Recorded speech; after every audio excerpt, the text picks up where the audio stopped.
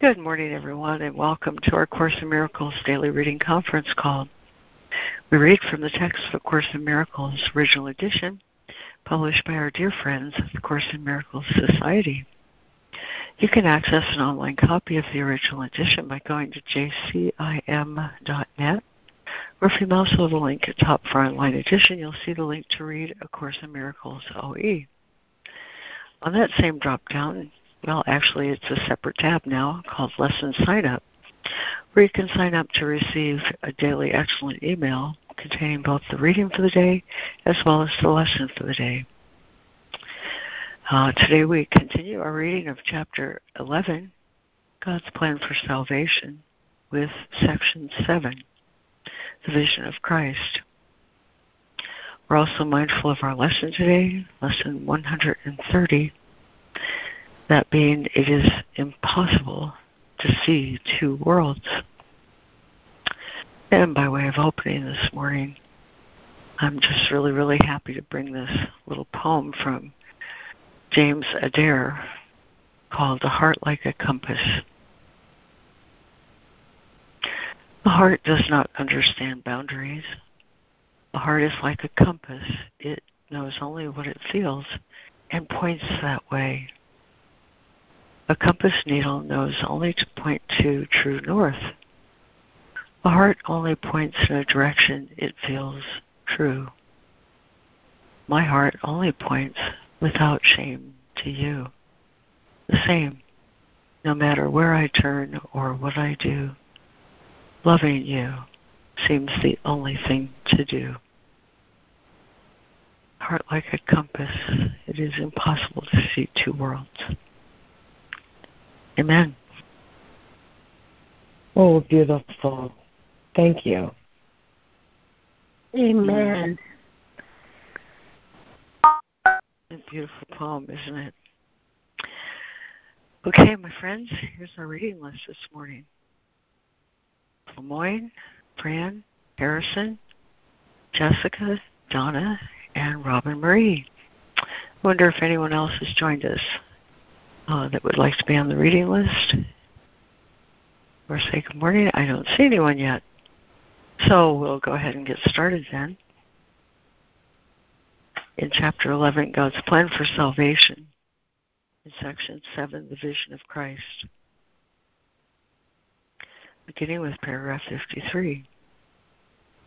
The ego is trying to teach you how to gain the whole world and lose your own soul. The Holy Spirit teaches that you cannot lose your soul, and there is no gain in the world, for of itself it profits nothing. To invest in something without profit is surely to impoverish yourself, and the overhead is high. Not only is there no profit in the investment, but the cost to you is enormous. For this investment costs you the world's reality by denying yours and gives you nothing in return. You cannot sell your soul, but you can sell your awareness of it.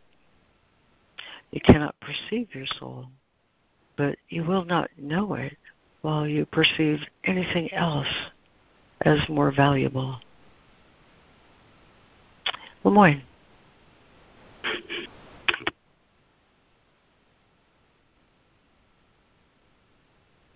Chapter 11, God's Plan for Salvation, Section 7, the Vision of Christ. The ego is trying to teach you how to gain the whole world and lose your own soul. The Holy Spirit teaches that you cannot lose your soul and there is no gain in the world, for of itself it profits nothing. To invest in something without profit is surely to impoverish yourself, and the overhead is high. Not only is there no profit in the investment, but the cost to you is enormous. For this investment costs you the world's reality by denying yours and gives you nothing in return. You cannot sow your soul, but you can sow your awareness of it. You cannot perceive your soul, but you will not know it while you perceive anything else as more valuable. You cannot perceive your soul, but you will not know it while you perceive anything else as more valuable. The Holy Spirit is your strength because He perceives nothing but your soul as you. He is perfectly aware that you do not know yourselves and perfectly aware of how to teach you what you are. Because He loves you, He will gladly teach you what He loves, for He wills to share it. Remembering you always, He cannot let you forget your worth. For the Father never ceases to remind Him of His Son, and He never ceases to remind His Son of the Father. God is in your memory because of Him. You chose to forget your Father, but you did not will to do so, and therefore you can decide otherwise. As it was my decision, so it is yours. Thank you, Lemoyne and Fran. 54. The Holy Spirit is your strength because He perceives nothing but your soul as you. He is perfectly aware that you do not know yourselves and perfectly aware of how to teach you what you are. Because He loves you, He will gladly teach you what He loves, for He wills to share it. Remembering you always, He cannot let you forget your worth. For the Father never ceases to remind Him of His Son, and He never ceases to remind His Son of the Father. God is in your memory because of Him. You chose to forget your Father, but you did not will to do so, and therefore you can decide otherwise. As it was my decision, so is it yours. 55. You do not want the world. The only thing of value in it is whatever part of it you look upon with love. This gives it the only reality it will ever have. Its value is not in itself, but yours is in you. As self-value comes from self-extension, so does the perception of self-value come from the projection of loving thoughts outward. Make the world real unto yourself, for the real world is the gift of the Holy Spirit, and so it belongs to you.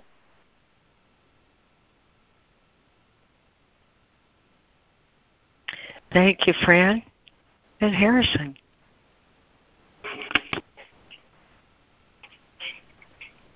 55. You do not want the world.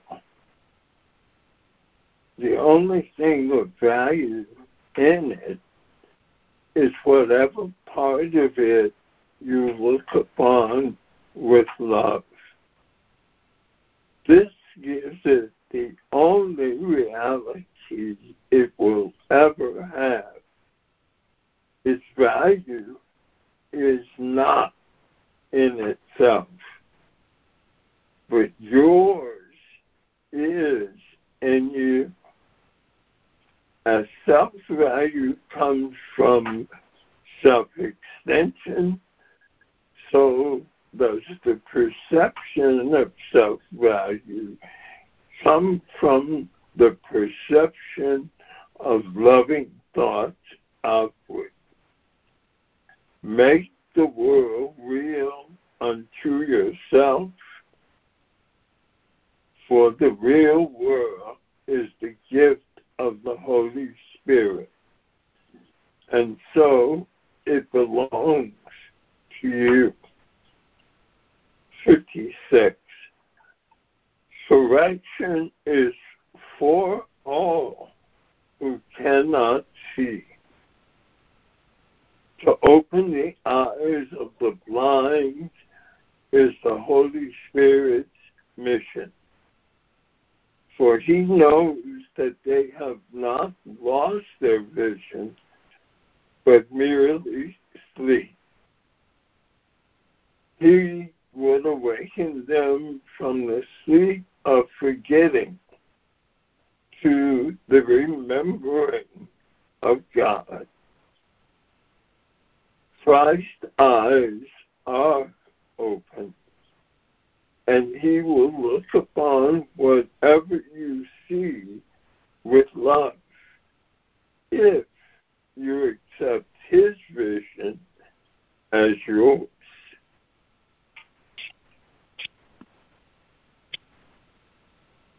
Thank you, Harrison and Jessica. Thanks, Lori. 56. Correction is for all who cannot see. To open the eyes of the blind is the Holy Spirit's mission, for he knows that they have not lost their vision, but merely sleep. He would awaken them from the sleep of forgetting to the remembering of God.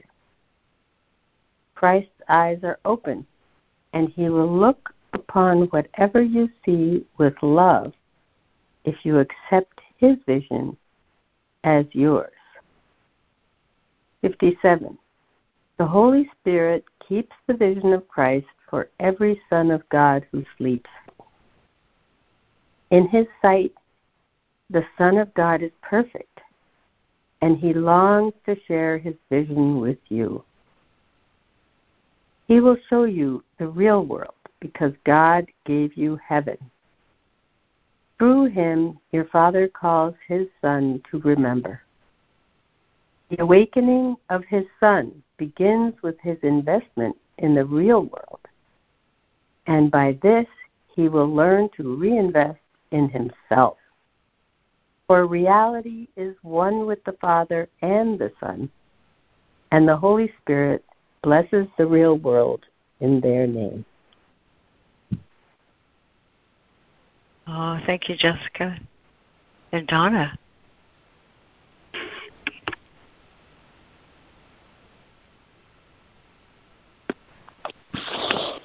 $57.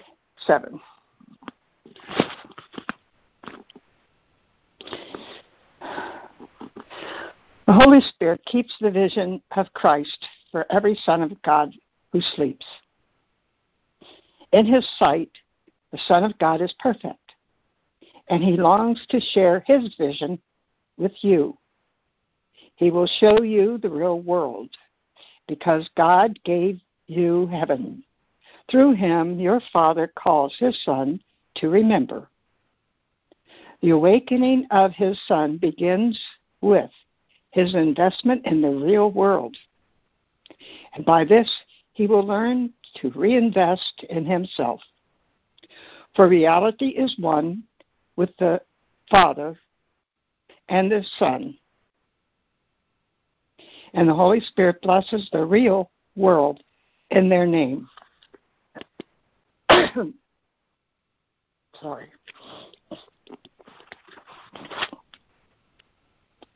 58. When you have seen this real world, as you will surely do, you will remember us. Yet you must learn the cost of sleeping and refuse to pay it. Only then will you decide to awaken.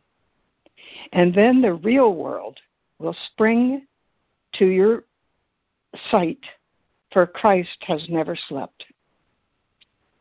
He is waiting to be seen, for he has never lost sight of you. He looks quietly upon the real world, which he would share with you, because he knows the Father's love of him. And knowing this, he would give you what is yours. In perfect peace, he wants for you at his Father's altar. In perfect peace, he waits for you at his Father's altar, holding out the Father's love to you in the quiet light of the Holy Spirit's blessing. For the Holy Spirit will lead everyone home to his Father, where Christ waits as his self. Thank you, Donna.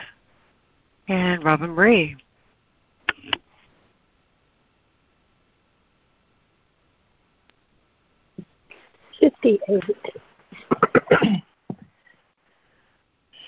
When you have seen this real world, as you will surely do, you will remember us. Yet you must learn the cost of sleeping and refuse to pay it. Only then will you decide to awaken, and then the real world will spring to your sight, for Christ has never slept. He is waiting to be seen, for he has never lost sight of you. He looks quietly on the real world, which he would share with you, because he knows of the Father's love for him. And knowing this, he would give you what is yours. In perfect peace, he waits for you at his Father's altar, holding out the Father's love to you in the quiet light of the Holy Spirit's blessing. For the Holy Spirit will lead everyone home to his Father, where Christ waits as his self.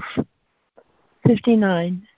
Every child of God is one in Christ, for his being is in Christ, as Christ is in God. Christ's love for you is his love for his Father, which he knows because he knows his Father's love for him.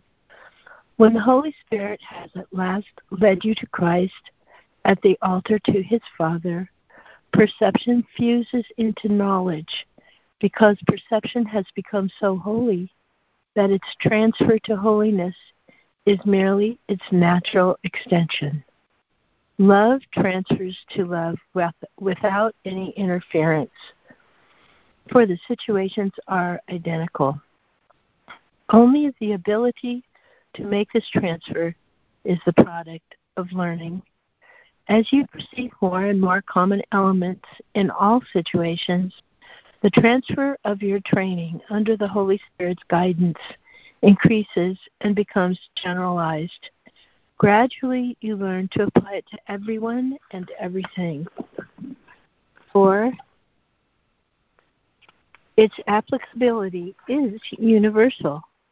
When this has been accomplished, perception and knowledge have become so similar that they share the unification of the laws of God. Thank you, Robin Marie. And would there be a new reader for 59 and 60? Good morning, Lori. It's Karen. I can do it. Thank you, Karen. 59. Every child of God is one in Christ. For his being is in Christ as Christ is in God. Christ's love for you is his love for his Father, which he knows because he knows his Father's love for him. When the Holy Spirit has at last led you to Christ at the altar to his Father, perception fuses into knowledge, because perception has become so holy that its transfer to holiness is merely its natural extension. Love transfers to love without any interference, for the situations are identical. Only the ability to make this transfer is the product of learning. As you perceive more and more common elements in all situations, the transfer of your training under the Holy Spirit's guidance increases and becomes generalized. Gradually, you learn to apply it to everyone and everything, for its applicability is universal. When this has been accomplished, perception and knowledge have become so similar that they share the unification of the laws of God. 60. What is one cannot be perceived as separate, and the denial of the separation is the reinstatement of knowledge. At the altar of God, the holy perception of God's Son becomes so enlightened that light streams into it, and the Spirit of God's Son shines in the mind of the Father and becomes one with it. Very gently does God shine upon himself, loving the extension of himself, which is his Son. The world has no purpose as it blends into the purpose of God, for the real world has slipped quietly into heaven, where everything eternal in it has always been. There the Redeemer and the redeemed join in perfect love of God and of each other. Heaven is your home, and being in God, it must also be in you. Oh, amen. And would there be another new reader to finish today with 60, please? This is Sandra. I can read. Thank you, Sandra.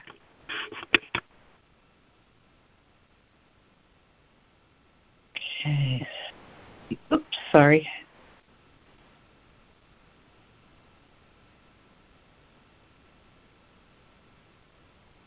Okay.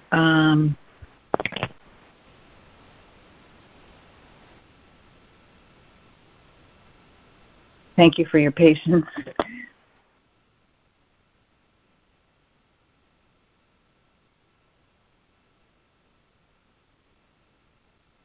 All right. What is one cannot be perceived as separate, and the denial of the separation is the reinstatement of knowledge. At the altar of God, the holy perception of God's Son becomes so enlightened that light streams into it, and the Spirit of God's Son shines in the mind of the Father and becomes one with it. Very gently does God shine upon himself, loving the extension of himself, which is his Son. The world has no purpose as it blends into the purpose of God, for the real world has slipped quietly into heaven, where everything eternal in it has always been. There the Redeemer and the redeemed join in perfect love of God and each other.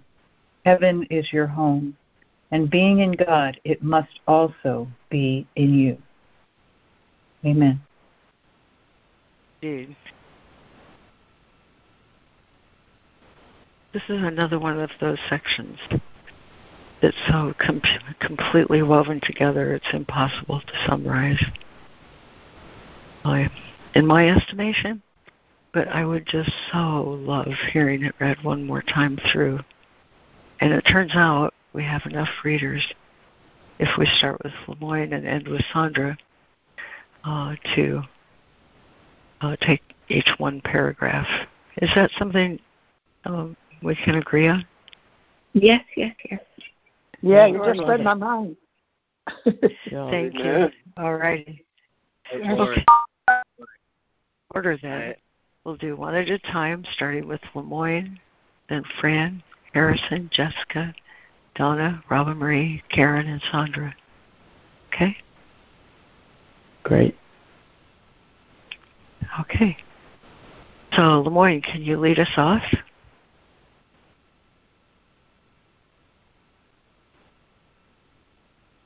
I have a request. This is Sandra, and I'm expecting company at 10. So could I start off and have Lemoyne go last? Oh, sure. Absolutely. We'll just flip it like that. Thanks, Sandra. Okay. You go. And so we start. Okay. Chapter 11, God's Plan for Salvation. Section 7, The Vision of Christ. The ego is trying to teach you how to gain the whole world and lose your own soul. The Holy Spirit teaches that you cannot lose your soul, and there is no gain in the world. for of itself it profits nothing. To invest in something without profit is surely to impoverish yourself, and the overhead is high. Not only is there no profit in the investment, but the cost to you is enormous. For this investment costs you the world's reality by denying yours and gives you nothing in return. You cannot sell your soul, but you can sell your awareness of it. You cannot perceive your soul, but you will not know it while you perceive anything else as more valuable. Amazing. Thank you. Oh, did you want me to read 2 paragraphs or just one? Just one, hon. And Okay. then we'll move on to Fran. Mm-hmm. Okay. 54. The Holy Spirit is your strength because he perceives nothing but your soul as you. Excuse me. He is perfectly aware that you do not know yourselves and perfectly aware of how to teach you what you are. Because he loves you, he will gladly teach you what he loves, for he wants to share it. Remembering you always, he cannot let you forget your worth. For the Father never ceases to remind him of his Son, and he never ceases to remind his Son of the Father. God is in your memory because of him. You chose to forget your Father, but you did not will to do so. You can decide otherwise. As it was my decision, so is it yours. Thank you, Fran. And Harrison.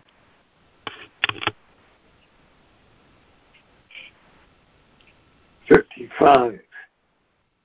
You do not want the world.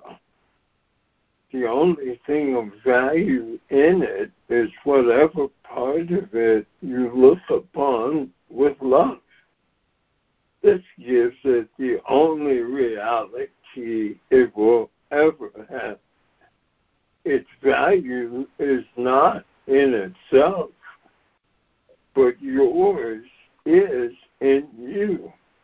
As self-value comes from self-extension, so does the perception of the self-value from the projection of loving thoughts outward. Make the world real unto yourself, for the real world is the gift of the Holy Spirit, and so it belongs to you. Thank you, Harrison. And Jessica. 56. Correction is for all who cannot see. To open the eyes of the blind is the Holy Spirit's mission, for he knows that they have not lost their vision, but merely sleep. He would awaken them from the sleep of forgetting to the remembering of God. Christ's eyes are open, and he will look upon whatever you see with love if you accept his vision as yours. Thank you, Jessica. And Donna. 57. The Holy Spirit keeps the vision of Christ for every son of God who sleeps. In his sight, the Son of God is perfect, and he longs to share his vision with you. He will show you the real world because God gave you heaven. Through him, your Father calls his Son to remember. The awakening of his Son begins with his investment in the real world. And by this, he will learn to reinvest in himself.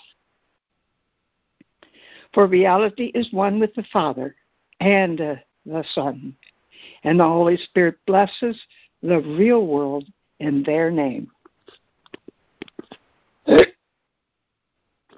Thank you, Donna. And Robin Marie. When you have seen this real world, as you will surely do, you will remember us. Yet you must learn the cost of sleeping and refuse to pay it. Only then will you decide to awaken, and then the real world will spring to your sight. For Christ has never slept. He is waiting to be seen, for he has never lost sight of you. He looks quietly on the real world, which he would share with you, because he knows of the Father's love for him. And knowing this, he would give you what is yours. In perfect peace, he waits for you at his Father's altar, holding out the Father's love to you in the quiet light of the Holy Spirit's blessing. For the Holy Spirit will lead everyone home to his Father, where Christ waits as his self. Thank you, Ava Marie and Karen. 59. Every child of God is one in Christ. For his being is in Christ as Christ is in God. Christ's love for you is his love for his Father, which he knows because he knows his Father's love for him. When the Holy Spirit has at last led you to Christ at the altar, to his Father, perception fuses into knowledge, because perception has become so holy that its transfer to holiness is merely its natural extension. Love transfers to love without any interference, for the situations are identical. Only the ability to make this transfer is the product of learning. As you perceive more and more common elements in all situations, the transfer of your training under the Holy Spirit's guidance increases and becomes generalized. Gradually, you learn to apply it to everyone and everything, for its applicability is universal. When this has been accomplished, perception and knowledge have become so similar that they share the unification of the laws of God. Thank you, Karen and Lemoyne.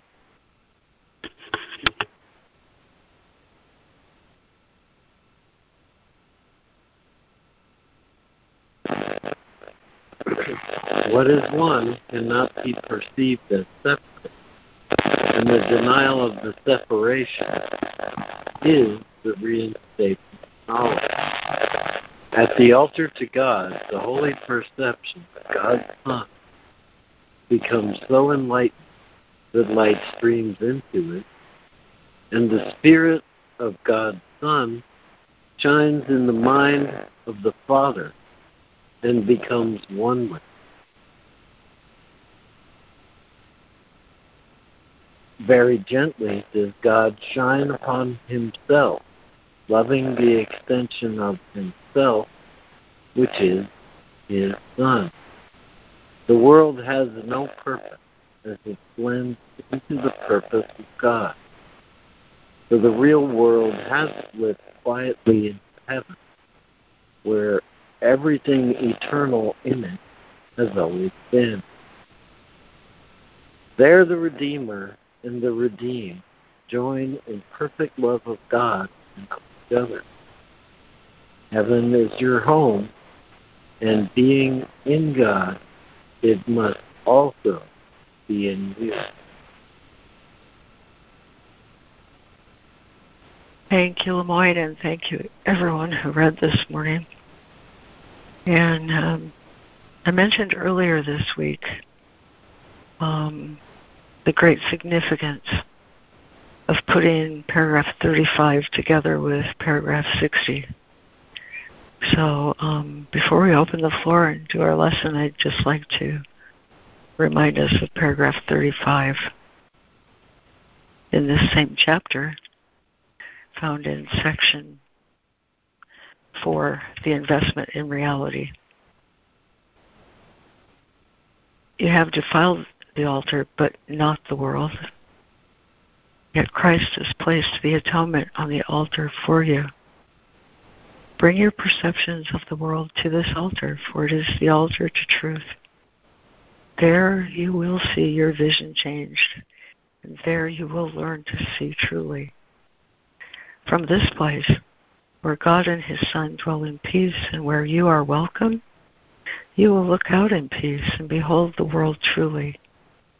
If to find this place, you must relinquish your investment in the world as you have projected it, allowing the Holy Spirit to project the real world to you from the altar of God. Oh, this just shivers me all over when I put 65 together with, or paragraph 60 with paragraph 35. So thanks for letting me do that, and thank you everyone who read. And the floor is open for about a few minutes before the top of the hour. Excuse me, Lori. Thank you for that, Lori. Yeah, I was just going to ask, could you read 60 as well, Lori, or no? Well, that's a privilege. I can't resist.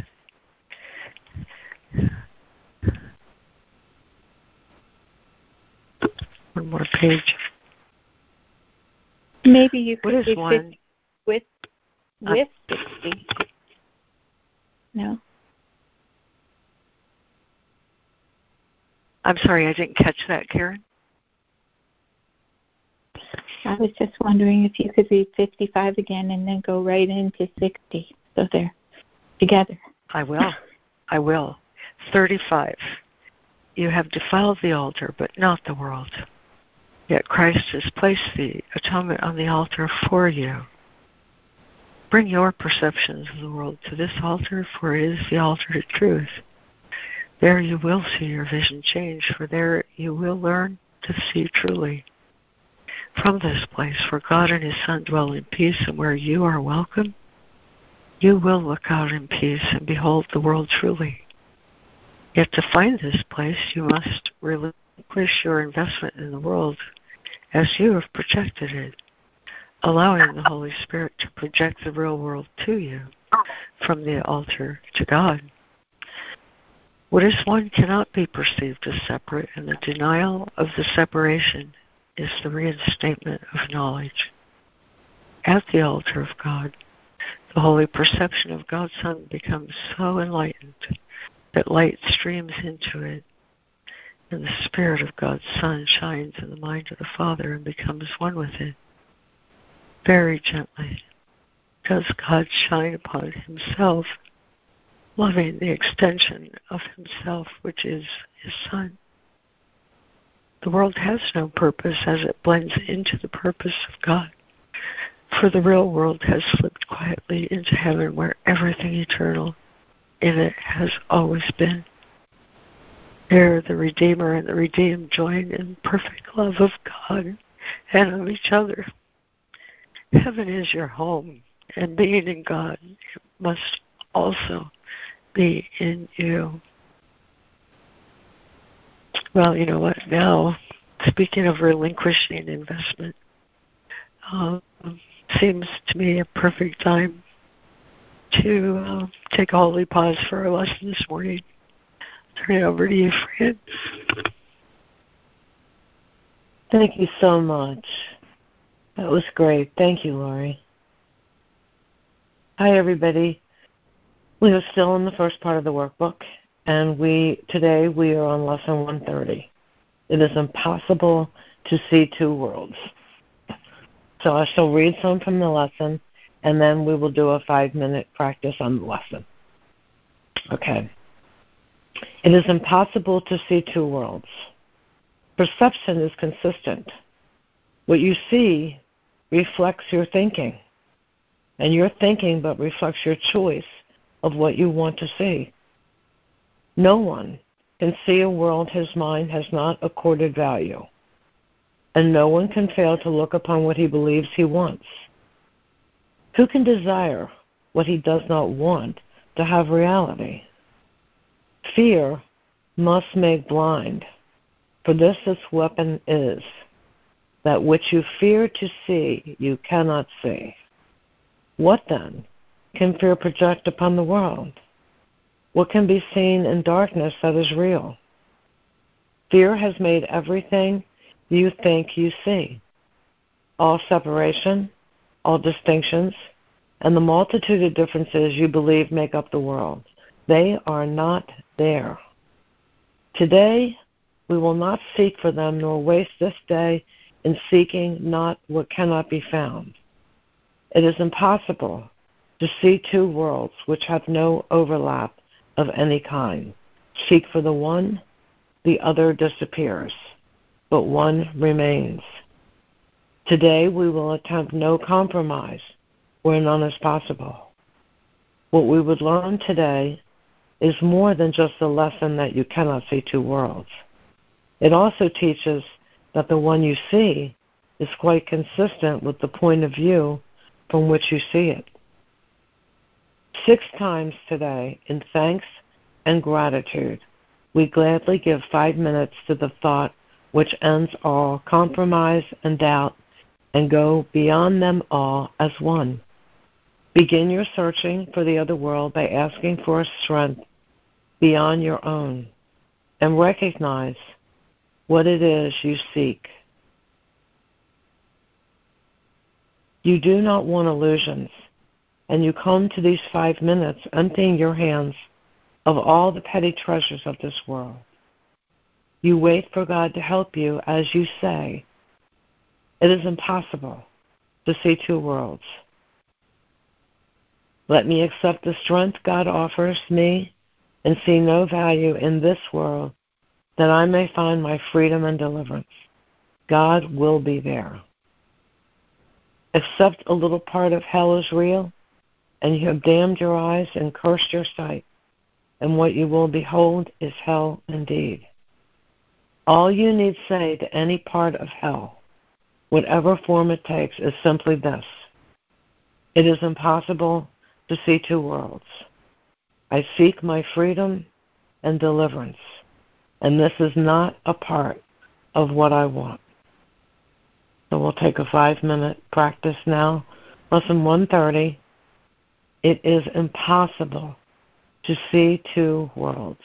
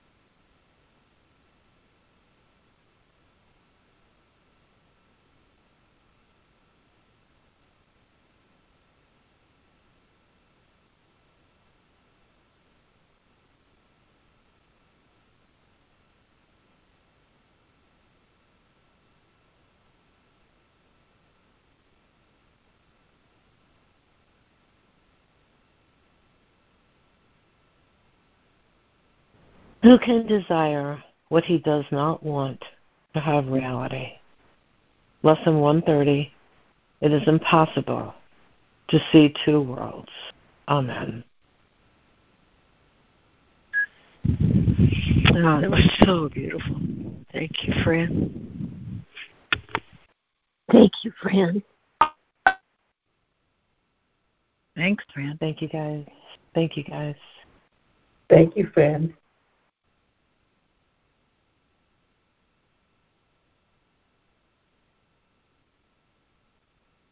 Fran, did you want to make a comment? If not, I will.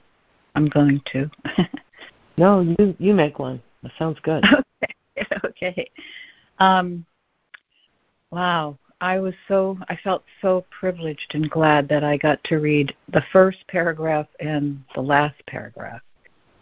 And it sort of started a theme in my mind, which was, it is impossible to see two worlds. This world, that the egoic world, which my body's eyes see as based in slavery and death. God's world is based in freedom and everlasting life. Since the beginning of time on this planet, there's been slavery. There's been landlords, to replace my Lord, my God in heaven. I now have a landlord who rules over me, and I am now a slave. And those aren't the laws of God. Slavery is not the laws of God, and I belong to God. And I never have to be a slave if I'm not afraid to die. That's another thing that goes on this planet. It's survival of the fittest. Like, we got to survive. I don't have to survive. I just have to bring love to this planet. That's my only function here, is to bring love to me and to this planet. I don't have to survive. So if somebody wants to rule over me using laws other than the laws of God, I can simply walk away and take a bullet to the head very easily. In fact, I've thought, because I don't want to die. I don't want to suffer. I don't care about dying. I don't want to suffer. And I've thought, hey, the most humane way to not suffer is a bullet to the head. It's quick, it's easy, it's done. I'm done. So I never have to be a slave. I can simply walk away. I'm complete. Oh, thank you. Thank you so much, Sandra. Thank you, Sandra. I know exactly what you mean. This is Ida. I love this lesson. It is impossible to see two worlds. I have seen a lot, and partially by my own choice, of the world of the ego recently. And it has been, as she described it, and more. However, I have heard that world is going away. That world is collapsing, and we will have a new world based on love, and God is love. And in any case, I can have a new world by following the lessons like this one and seeking to love and forgive, so that I can see somewhat, at least, if not the whole, real world. We can all do that today. And that will make us feel much better. Thank you so much. I'm complete.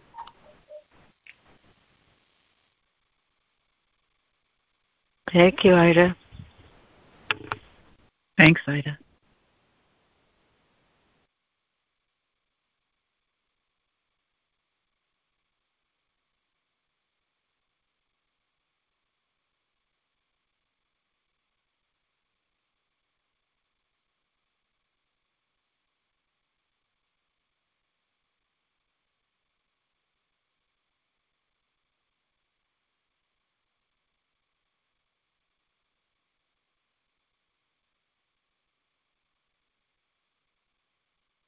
Good morning.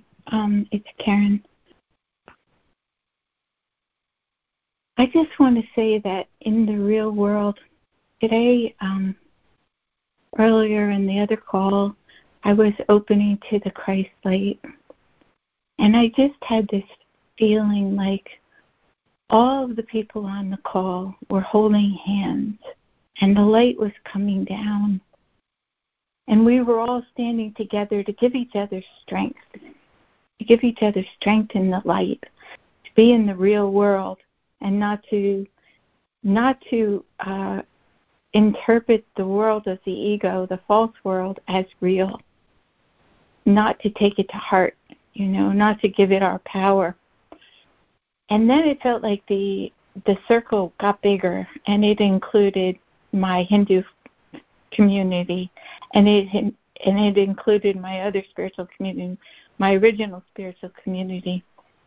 And then it felt like it was including, of course, this call, and then it was including Thich Nhat Hanh's community, and it was including Eckhart Tolle's community, and it was including Sri Svarapriyananda Advaita Vedanta's community. And it was just like all these light beings were just all holding together in the unity of God's love to bring the light into this world of darkness, to bring reverence and peace and gratitude and beauty on the earth again. And that we're all holding together the Christ light that we want to hold together, the Christ light. Even, of course, I know I slip up and have, I have a lot of impurity that needs to be brought into the light and put on the altar, like our reading said today, but willingness and intention and a devotional attitude to God and a longing for God and an openness to God and to the atonement and to accepting truth.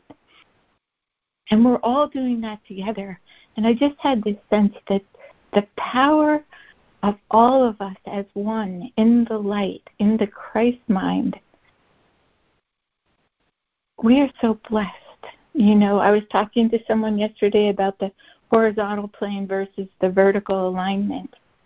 And in that, we're in the vertical alignment where we're not subject to the past and the future and all the complexities of the ego's nightmare. And we just hold together. And it's so important that we hold together in the real world, because the false world is so heavy and dark right now. I mean, not only for our own safety and strength, but to help the people out there, to help what's going on in the ego illusion. Help people awaken. They sleep. The Holy Spirit is waiting, but they sleep. Anyway, that's all I want to say. The real world, we are so blessed to have each other, to hold together. I'm complete. That was beautiful, Karen. You just described how revelation and miracles work together. Thank you very much. Amen. Thank you, Karen. I so agree. Thank you. Thank you, Karen. It warmed my heart. And thank everybody who's been sharing. Yes. Mm-hmm.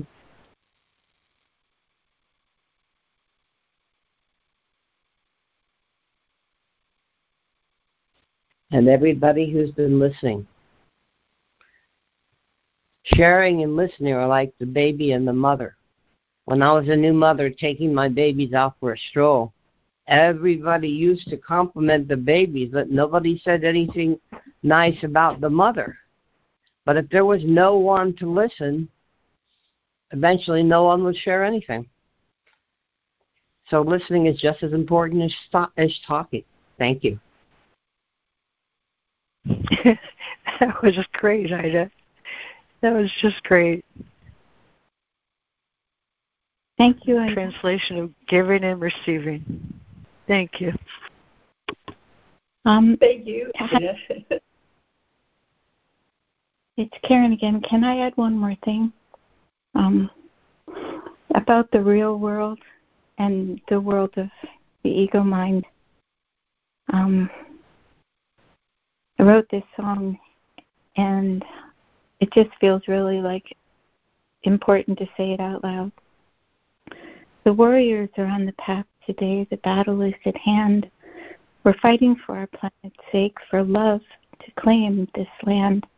The masters have called for their outposts to rise and shine their light. For the refugees are fleeing now from a dark and painful night. And the angels of truth have sounded the call for the warriors of light. Where will the people wander now? How will the children learn? If not for the warriors who bear thy name, the tides could not be turned. The warriors are on the path today. The battle is at hand. We're fighting for our planet's sake, for love to claim this land.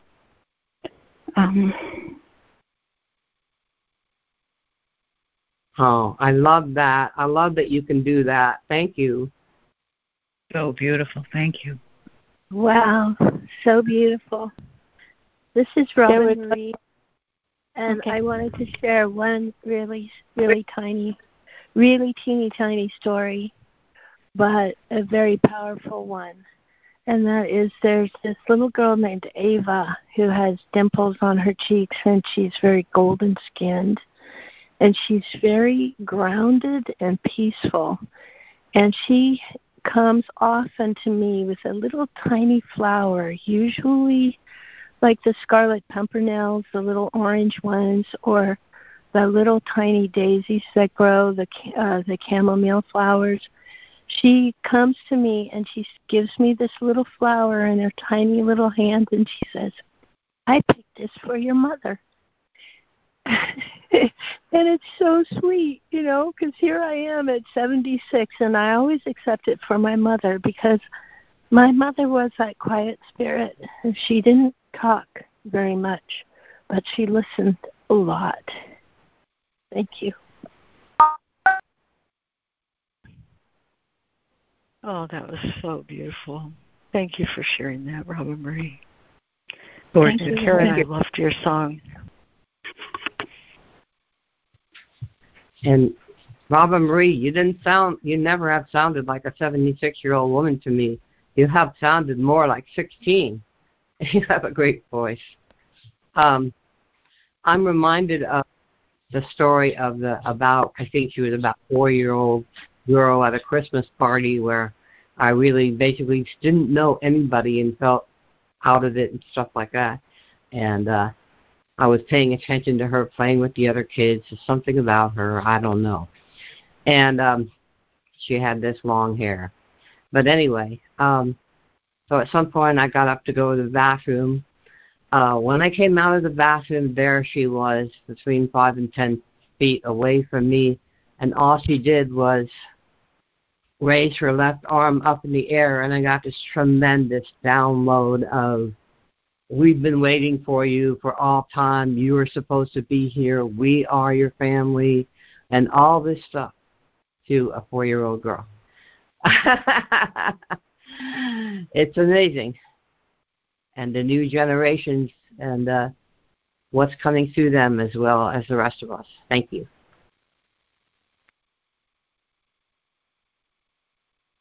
So powerful. Thank you, Ida.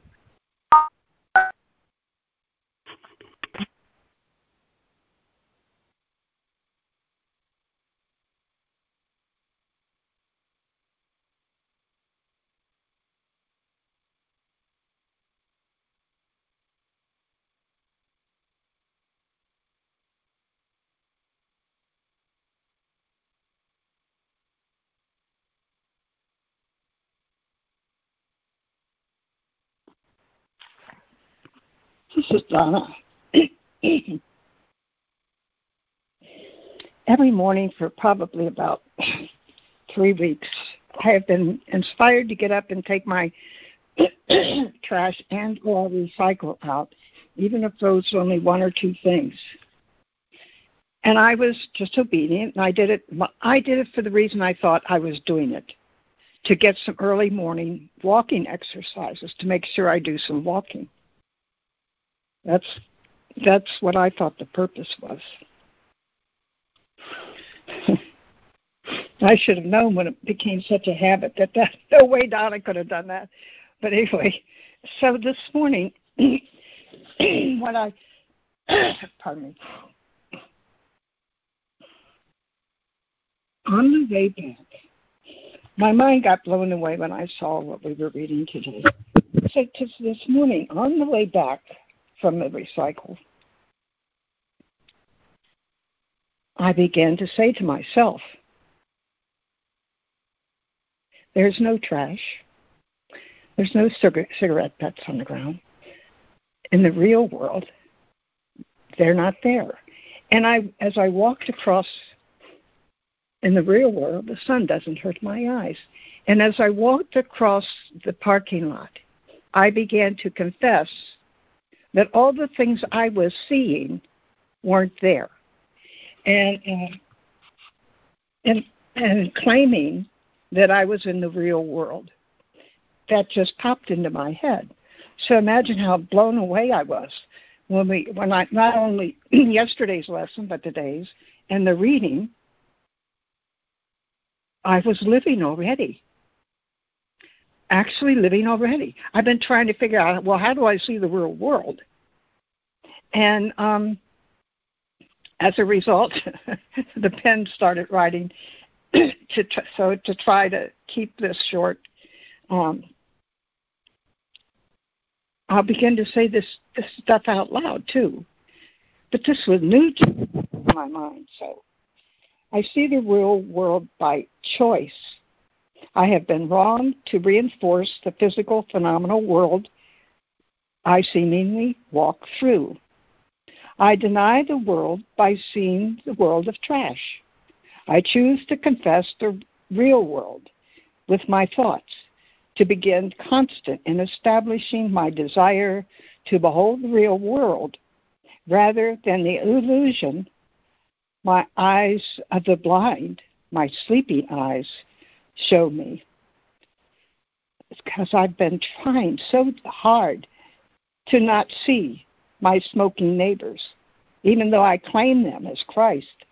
But I don't have to reinforce that. This is an illusion. What is out there? Christ. They are Christ. My God, they are perfect. And yet I'm choosing to pick the little teeny aspect that irritates me out and claim that's what they are engulfed in. Who knows? They might not be smoking. I might be that crazy. So it's so magnificent to open these lessons and find out the Holy Spirit's already incorporating them into this mind. I am not what I thought I was in a world where I thought I was doing what I thought I was. I'm in a world as Christ, with Christ, coming to know Christ oneness. I am blessed indeed by this getting together. Oh, that was a real blessing, Donna. Thank you very much for sharing that. Thank you, Carrying Donna. that through the day. Thank you, Donna. Enjoy your day, Donna. Thank you.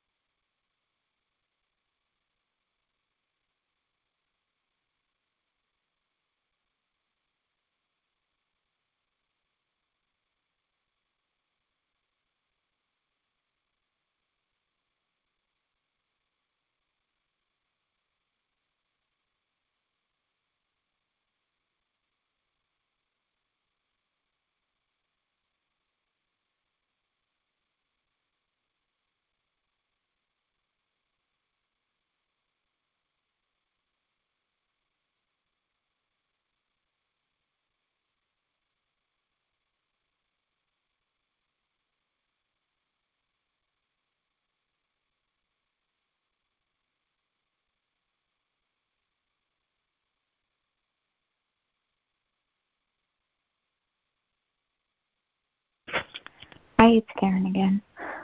I just loved this reading. It was one of the most beautiful readings, the vision of Christ. It talks about how the Holy Spirit perceives nothing in us but our soul, that the Holy Spirit is our strength because we don't know each other. We don't know ourselves. But He remembers who we are, and He teaches us to remember. I love that God is in our memories. It's so true. When I was a child or a young person or a teenager, I knew I belonged to God. Even in the darkest times, I knew God was real, and I knew that God was there. And I really, really love this one line. Self-value comes from self-extension. Self-value comes from self-extension, and that to me means when I am open, and I am open to the divine, the love of God. I open to the love of God, and I receive God's love, and I am open to extending God's love through me, even if it's just, metaphysically as an energy or a light. That openness, I feel valuable when I'm in that alignment. It says, make the world real unto yourself. For the real world is the gift of the Holy Spirit. The perception of self-value comes from the projection of loving thoughts outward. In that alignment to the divine, my mind is kind. My mind projects loving thoughts when I'm in that alignment. And that makes the world real. And that makes me have value. And then everything external dissolves in that light. So I'm not looking to the external world to validate me. I'm not looking to my experiences in the world to give me approval or not approval. It has nothing to do with anything, and it doesn't even have a past reference point, because the past is dissolved when the light of God is extending through me. I feel valuable because I belong to God, and that extension of loving thoughts establishes me in the real world. And it tells me that when the Holy Spirit has led me to the altar of Christ, my perceptions will fuse into knowledge, because my perception becomes so holy, it transfers to holiness. Love transfers to love without any interference.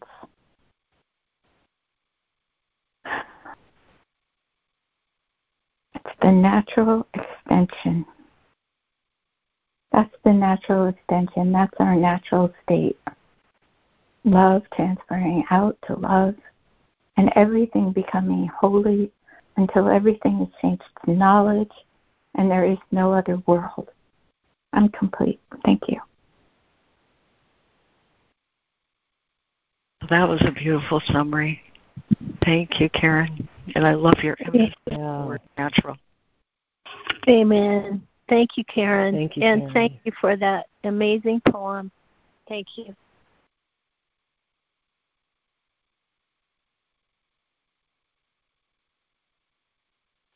About the song, of course, in Course in Miracles, this was written a long, long time ago, but in Course in Miracles, there's no war. So if I were going to rewrite it now, I would take out the idea of it being a war. It's not a war. It's a gentle opening to the truth that dissolves everything. So there's no warriors of love. There's no battle. It's the opposite. We're not in a battle anymore. We rest in God. We don't even have to fight the illusions. I mean, the people on the earlier call know that there's some really heavy, dark stuff going on right now, and my daughter is going to court tomorrow, and it's just, I can't even tell you what the falsehood, the projections of what they're saying is happening is just unreal. Just unreal. And Reverend Pam said, he said something to someone else, but in essence it was saying, give other people the permission to think and say what they need to say. And just stand in love. There's no battle. There is no battle. Even if they lie, let them have the freedom to lie. It's not my problem. I rest in God. She didn't say it in those words, that's paraphrased, but we are so blessed to have this community and to hold in the light together and let the light be our strength and our unity be our strength. I'm complete. Thank you. Thank you, Karen. There is Thank just you, one Karen. way that feels right, and you remind me of the gift of.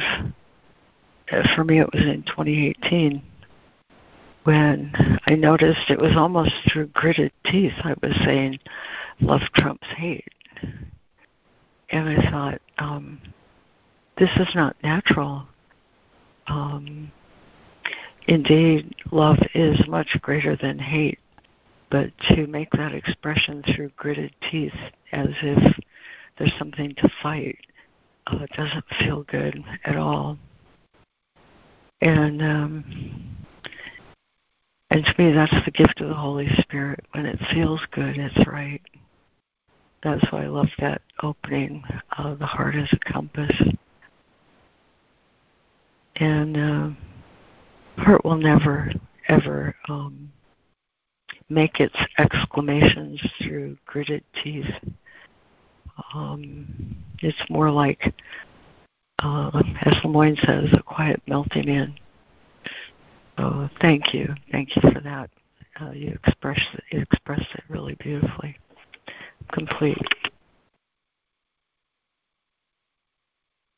Thank you, Lori.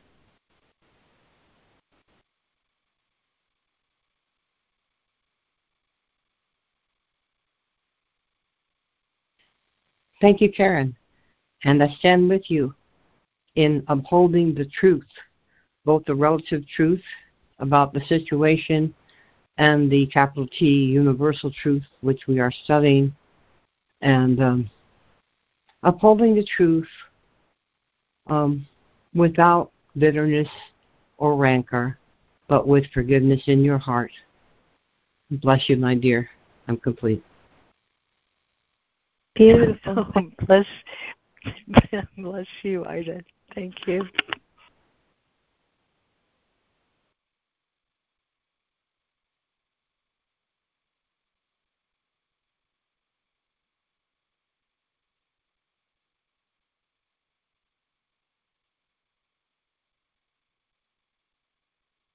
It strikes me what we're talking about here is from the Miracle Principles, where he says atonement becomes the natural expression of the children of God.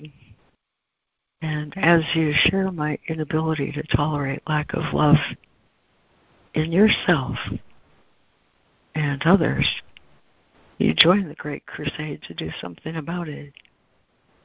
The motto of the crusade is listen, learn, and do. Listen to my voice. Listen to my voice. Learn to undo error. And then do something about it. The doing part is always through Christ's guidance, through the heart, through that natural impulse to respond from love. And I'm so grateful for that natural impulse, because on my own, I would never, ever know how to respond to things that seem dark, you know. They seem dark when I'm seeing with my own eyes, but when I'm seeing with the light of Christ's vision, there is a natural response that I'll always be led to unfailingly. And I emphasize the word response versus react. when I find myself in a reactive mode to something, I know I've judged. And without judgment, I have a natural response that my heart will always align with. So, Donna, when you say, I'm not who I thought I was, indeed, none of us are who we thought we were. When we touch that quiet, responsive place within us and discover there is a light through which we can see, it's just purely natural to see in that way. For the longest time, I thought Christ's vision was an aspiration but unattainable. And it turns out for me that the more of my own error I let go, my own judgment I let go, the more light there is by which I can see. And it's then down to discover that I need not be reactive to anything. But as you say, stand in the light and let the light of Christ do whatever needs to be done. Willingness is all it takes for that. Willingness not to judge. I looked this morning at one of my favorite sections in the Manual for Teachers. It's section 10, How is Judgment Relinquished? And my favorite line in that section is, by learning not to judge, he has merely become more honest. Isn't that beautiful? That none of us were ever in a position to make a judgment, and that everything I ever suffered from was a consequence of a dark light that I cast with my own mind. And I need not do that. I need but fall back into the responsive place of the heart. And everything effortful will be done for me. So naturally. I love this section too. Especially very gently does the mind of the Father shine into the mind of the Son. And when I forget, I simply remember if I'm seeing ego, I'm seeing with my ego. But if I'm seeing light, I'm seeing with the light of Christ. And so I always choose between my own weakness and the strength of Christ in me. On my own, it would be impossible. But the great good news is that none of us are on our own and complete. Oh, love that. Thank you, Lori. Thank you, Lori. Thank you so much. Thank you, Lori. Thank you, Laura. This is Steve. Whenever I hear on my own, I can't do it myself, from up until recently, I always had this other thing, like this godly thing or the Holy Spirit thing, other than my higher right mind thinking. But of late, I've been just remembering that this is my own intimate, loving self with a capital S, not some partitioned out in my mind other than me. Sure, other than this small ego me, but it's not some other. It's my own highest guide, who is me, who is my voice, who's always been with me. So the veil of the other and being, I can't do it alone, I am embracing the other as my very own capital self. big deal for me. I'm complete. That's a huge deal, Steve. Huge deal. Yeah. Love that. Thank you.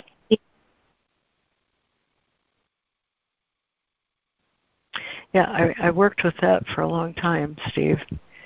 Because early on I'd been given this dream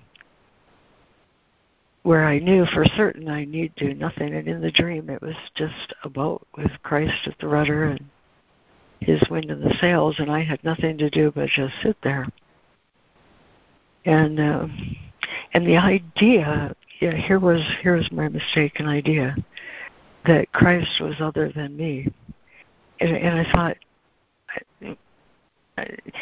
it seemed as though, this is why Christ's vision was difficult for me, and you expressed it very well. It seemed as though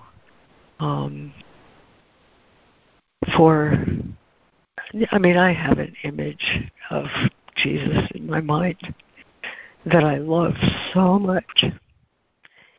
But there's this thing that wants him, or somehow needs him to stay in his body that I stay in mine. And I think I'm learning experientially that that need for him to be other than me is something I can let go of. It's something deeper than I can put into words, but I think you did it very well. I'm complete.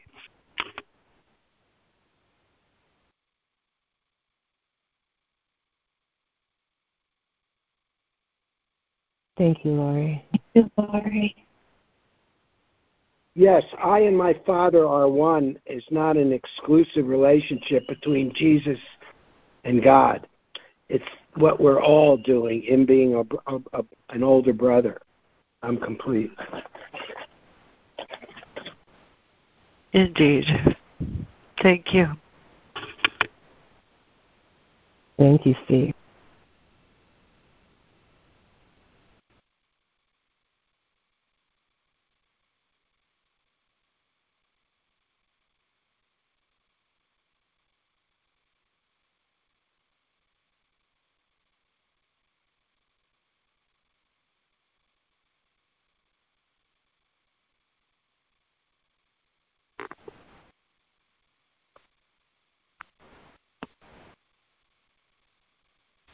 And perhaps externalizing God inside of me or objectifying God inside of me may be a form of idol worship. I'm complete.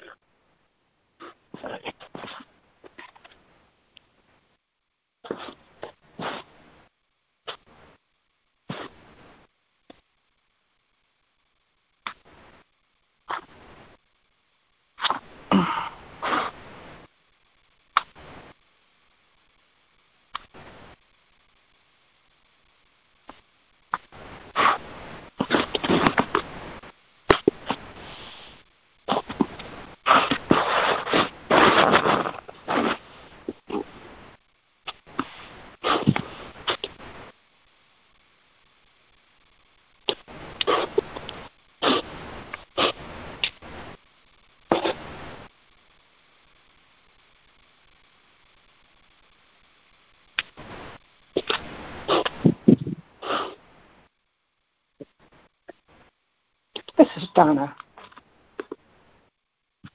I'm finding this book, Course in Miracles, is living. It's the living Word of God. It has life and life more abundant.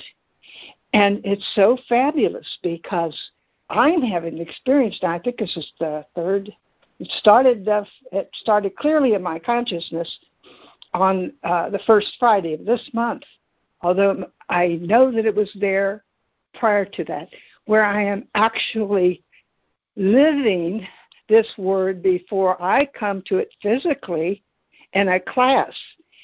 And it's so perfect, as if I had been up 24/7 studying this word, and the truth of it is, I have.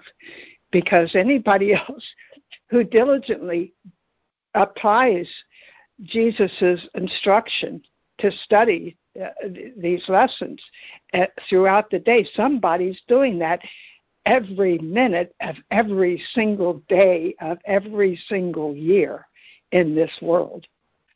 And I'm seeing that the Holy Spirit can teach the unteachable. He can discipline the undisciplinable and make habitual divine behaviors in individuals that are not able to form habits. This has just become so graphically real for me that it is indeed mind-blowing. And I'm very grateful to have been brought to this class by the Holy Spirit itself, and to have found such diligent souls, so diligently seeking, so divinely loving. And I am blessed, and I am grateful, and thank God it is so. I am complete. Oh, boy, that's great, Donna. Living word, indeed. Thank you. Wow. Thank you, Donna.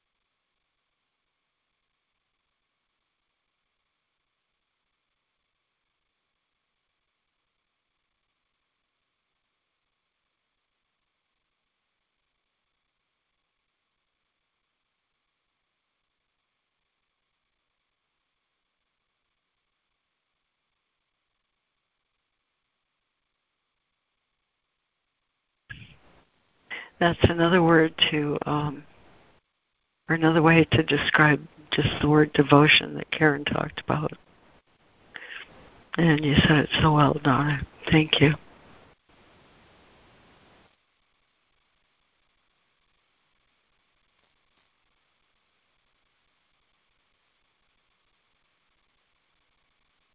The great significance of the word altar is something I think I know our Father wants to reveal to all of us. So many lessons are directed in that way. And when I find that altar within me, I know that there is an insatiable longing in the soul that can be satisfied only in that place. I woke up thinking this morning of just the phrase, insatiable longing. That was the first thought that came to my mind when I woke up. And I thought of all those years after my mother died where I felt so deeply that insatiable longing. And by insatiable, I meant I'd rather not be here, you know. And so when I felt that phrase, insatiable longing, I thought, oh my God, I can't go back to that state of desiring what can't be desired now. This section is the answer to desiring what can be desired now. It turns out that the vertical relationship of the soul to God is the same as the horizontal relationship of the soul to the sonship. Without both, I learned the very hard way that this insatiable longing remains insatiable. But because of what we do here every morning together, I've realized that the insatiable longing is found and satisfied and completed through Christ's vision. It's a circle, you see, of giving and receiving and giving.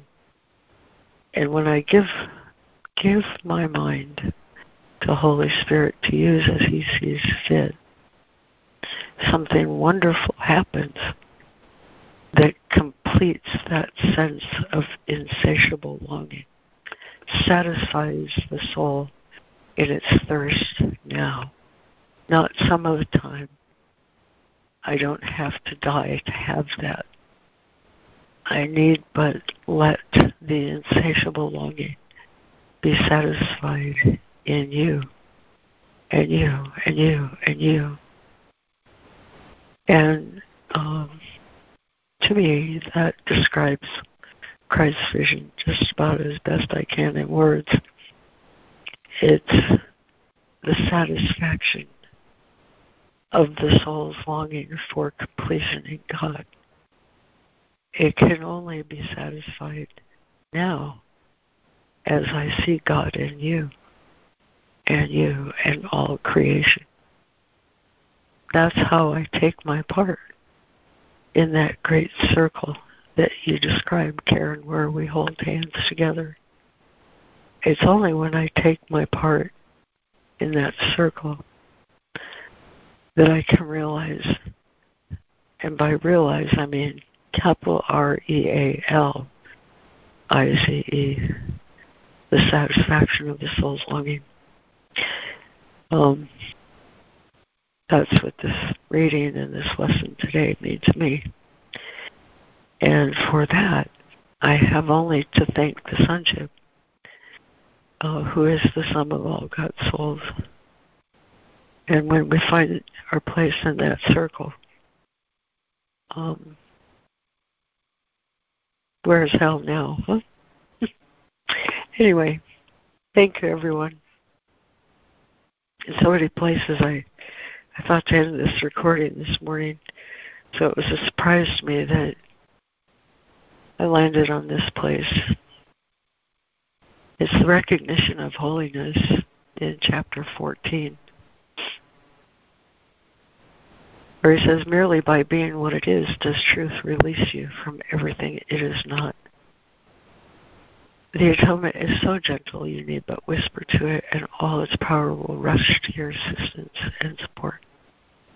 You are not frail with God beside you, yet without Him you are nothing. The atonement offers you God. In the temple, holiness at the altar waits quietly for the return of them that love it. The presence knows that they will return to purity and grace, and the graciousness of God will take them gently in and cover all their sins of pain and loss with the immortal assurance of their Father's love. Their fear of death will be replaced with joy of living, for God is life, and they abide in life. Life is as holy as the holiness by which it was created. The presence of holiness lives in everything that lives, for holiness created life and leaves not what it created, holy as itself. In this world, you can become a spotless mirror, in which the holiness of your Creator shines forth from you to all around you. You can reflect heaven here. Clean but the mirror, and the message which shines forth from what the mirror holds out for everyone to see. No one can fail to understand. It is the message that the Holy Spirit is holding to the mirror that is in him. He recognizes it because he's been taught for his need for it and knows not where to look to find it. Let him then see it in you and share it with you. This is the power of healing. Amen. And I thank you all for joining here every morning and sharing your hearts. It's a beautiful thing we do that ripples out through the collective consciousness. Amen. Oh, thank you so much, Lori. Thank you. Thank you all.